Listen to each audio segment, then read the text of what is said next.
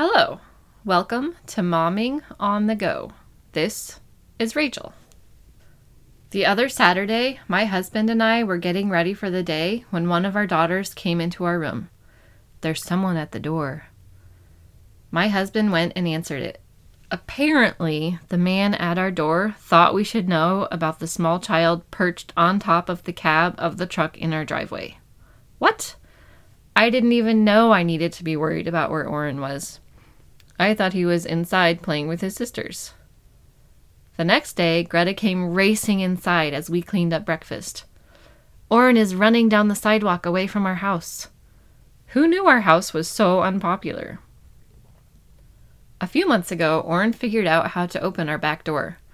About a month ago, he discovered that if he dragged a chair over to our back gate, he could open the gate. Our gate and fence by our driveway are 6 feet tall and wooden. We have now invested in a carabiner that he has not yet figured out how to open, and so the gate remains shut. My kitchen sink window has a perfect view of this back gate, and sometimes, when I'm washing dishes, I see him drag a chair over to the gate and try to open the gate. When he discovers it is locked, he will either keep trying or start wailing. Another part of our fence is a 4-foot chain link fence. The other day, when he discovered the gate was locked, he went over to this fence and started climbing it. Thankfully for me, the top is pokey, and there are plenty of trees and therefore tree branches by this part of the fence, so this attempt was also thwarted.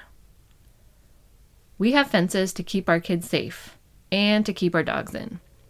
But right now, the fences keep Oren safe.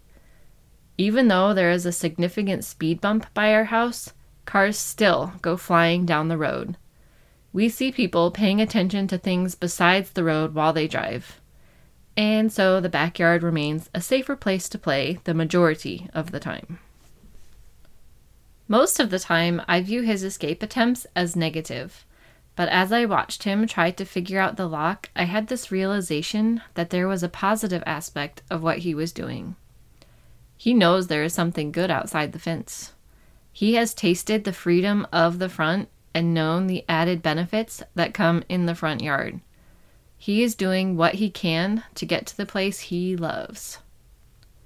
One of the verses I have written on the walls of my house is John 10:10b in the NASB.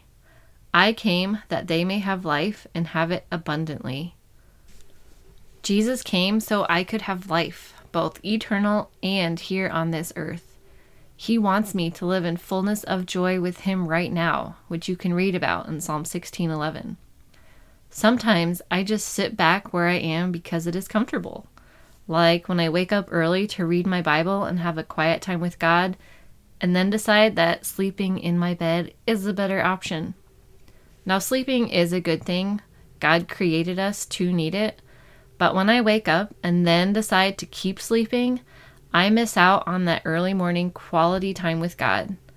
I never regret spending time with him early in the morning, and it fills my soul with joy all day. A few podcasts ago, my grandma did speak about this. If you haven't listened to it, you should.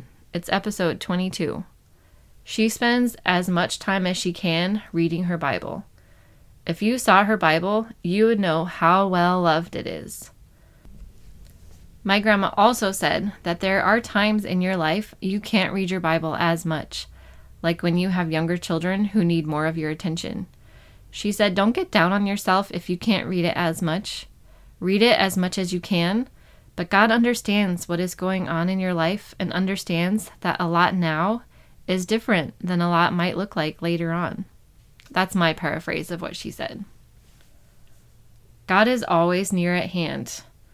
Psalm 145:18 in the NASB, the Lord is near to all who call upon him, to all who call upon him in truth. Psalm 73:28, also in the NASB, but as for me, the nearness of God is my good. I have made the Lord God my refuge, that I may tell of all your works. James 4:8a in the ESV, draw near to God, and he will draw near to you. I love all these verses that talk about God being near to me. They remind me that God loves me and he cares about me. My life is so much better and more rich when I get to know Him, when I acknowledge Him throughout the day, and then when I step out in faith doing what I know He has told me to do. He is still with me when I am lazy and sit back because I do love Him, and He has promised to never leave me, but I am so much closer to Him when I am actively seeking Him and doing His will.